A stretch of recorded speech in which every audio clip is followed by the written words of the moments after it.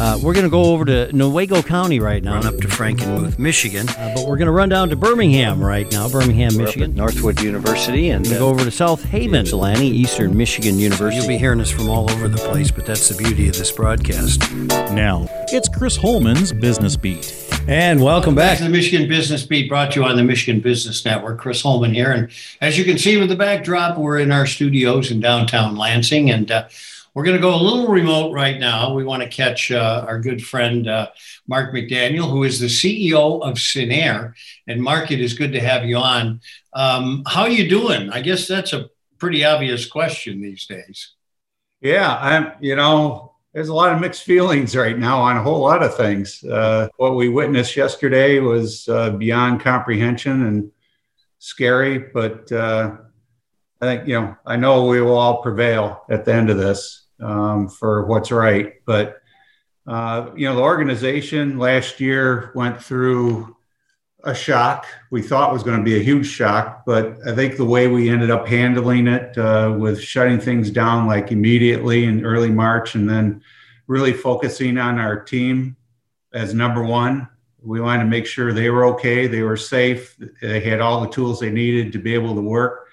And then we turned externally to do the same kind of thing with all of our partners and investors. Paid off for us big time, more than we even thought it would, in the fact that we had projected we were going to have a loss, and we ended up the year in the black.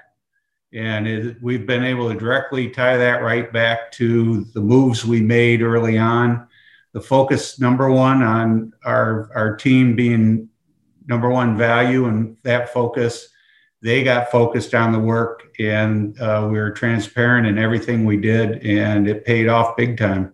Well, I'll tell you what, that speaks a lot to A, preparation, B, sort of market response, because when you guys identified what was coming, you made the necessary measures. Yes. Yep.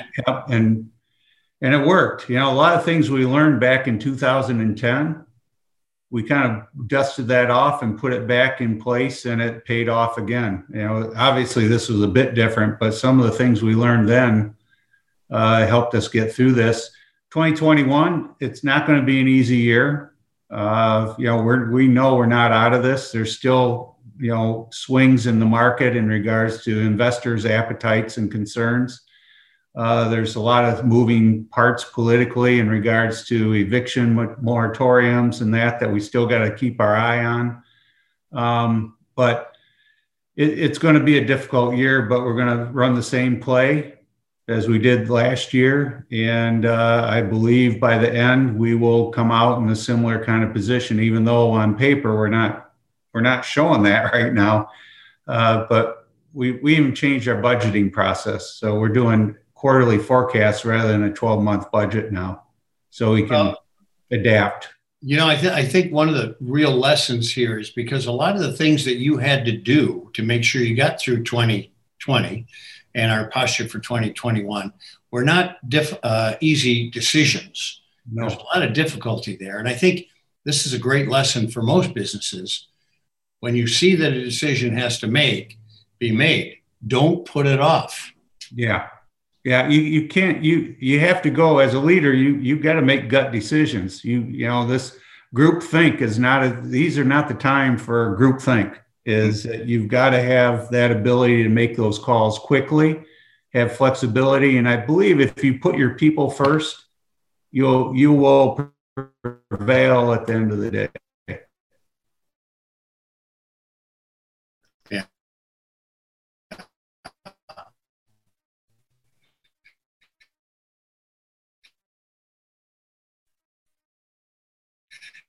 Something from the executives of the company is that they came with an idea to create a giving program that was driven by employee benefits. So they're basically percentage of their paycheck goes into this fund every year.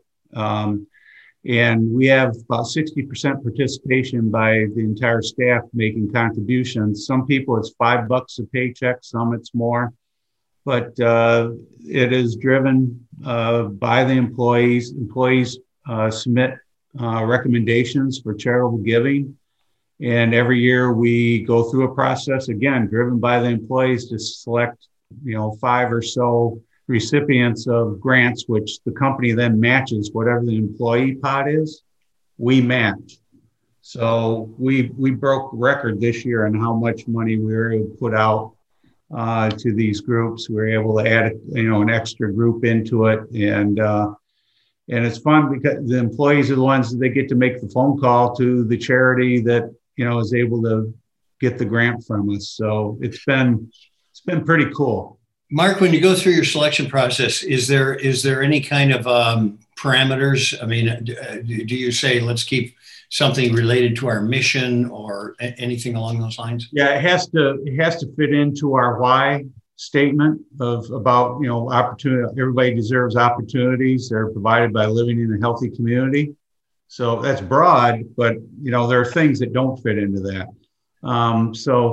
And then we also try to serve our entire footprint, so we're able to, spread the money to the 9 states that we serve. We aren't always able to get it in all, but we work really hard at trying to do that. Well, tell you what, not only ethos and ethics, but generosity out of Cinnaire. Mark, thanks for everything you do and the good you do for people, quite frankly, and thanks for joining us. Thank you. Happy New Year. Mark McDaniel, the CEO of Cinnaire. We're going to be right back on the Michigan Business Beat. I'm Chris Holman, and you're watching the Michigan Business Network.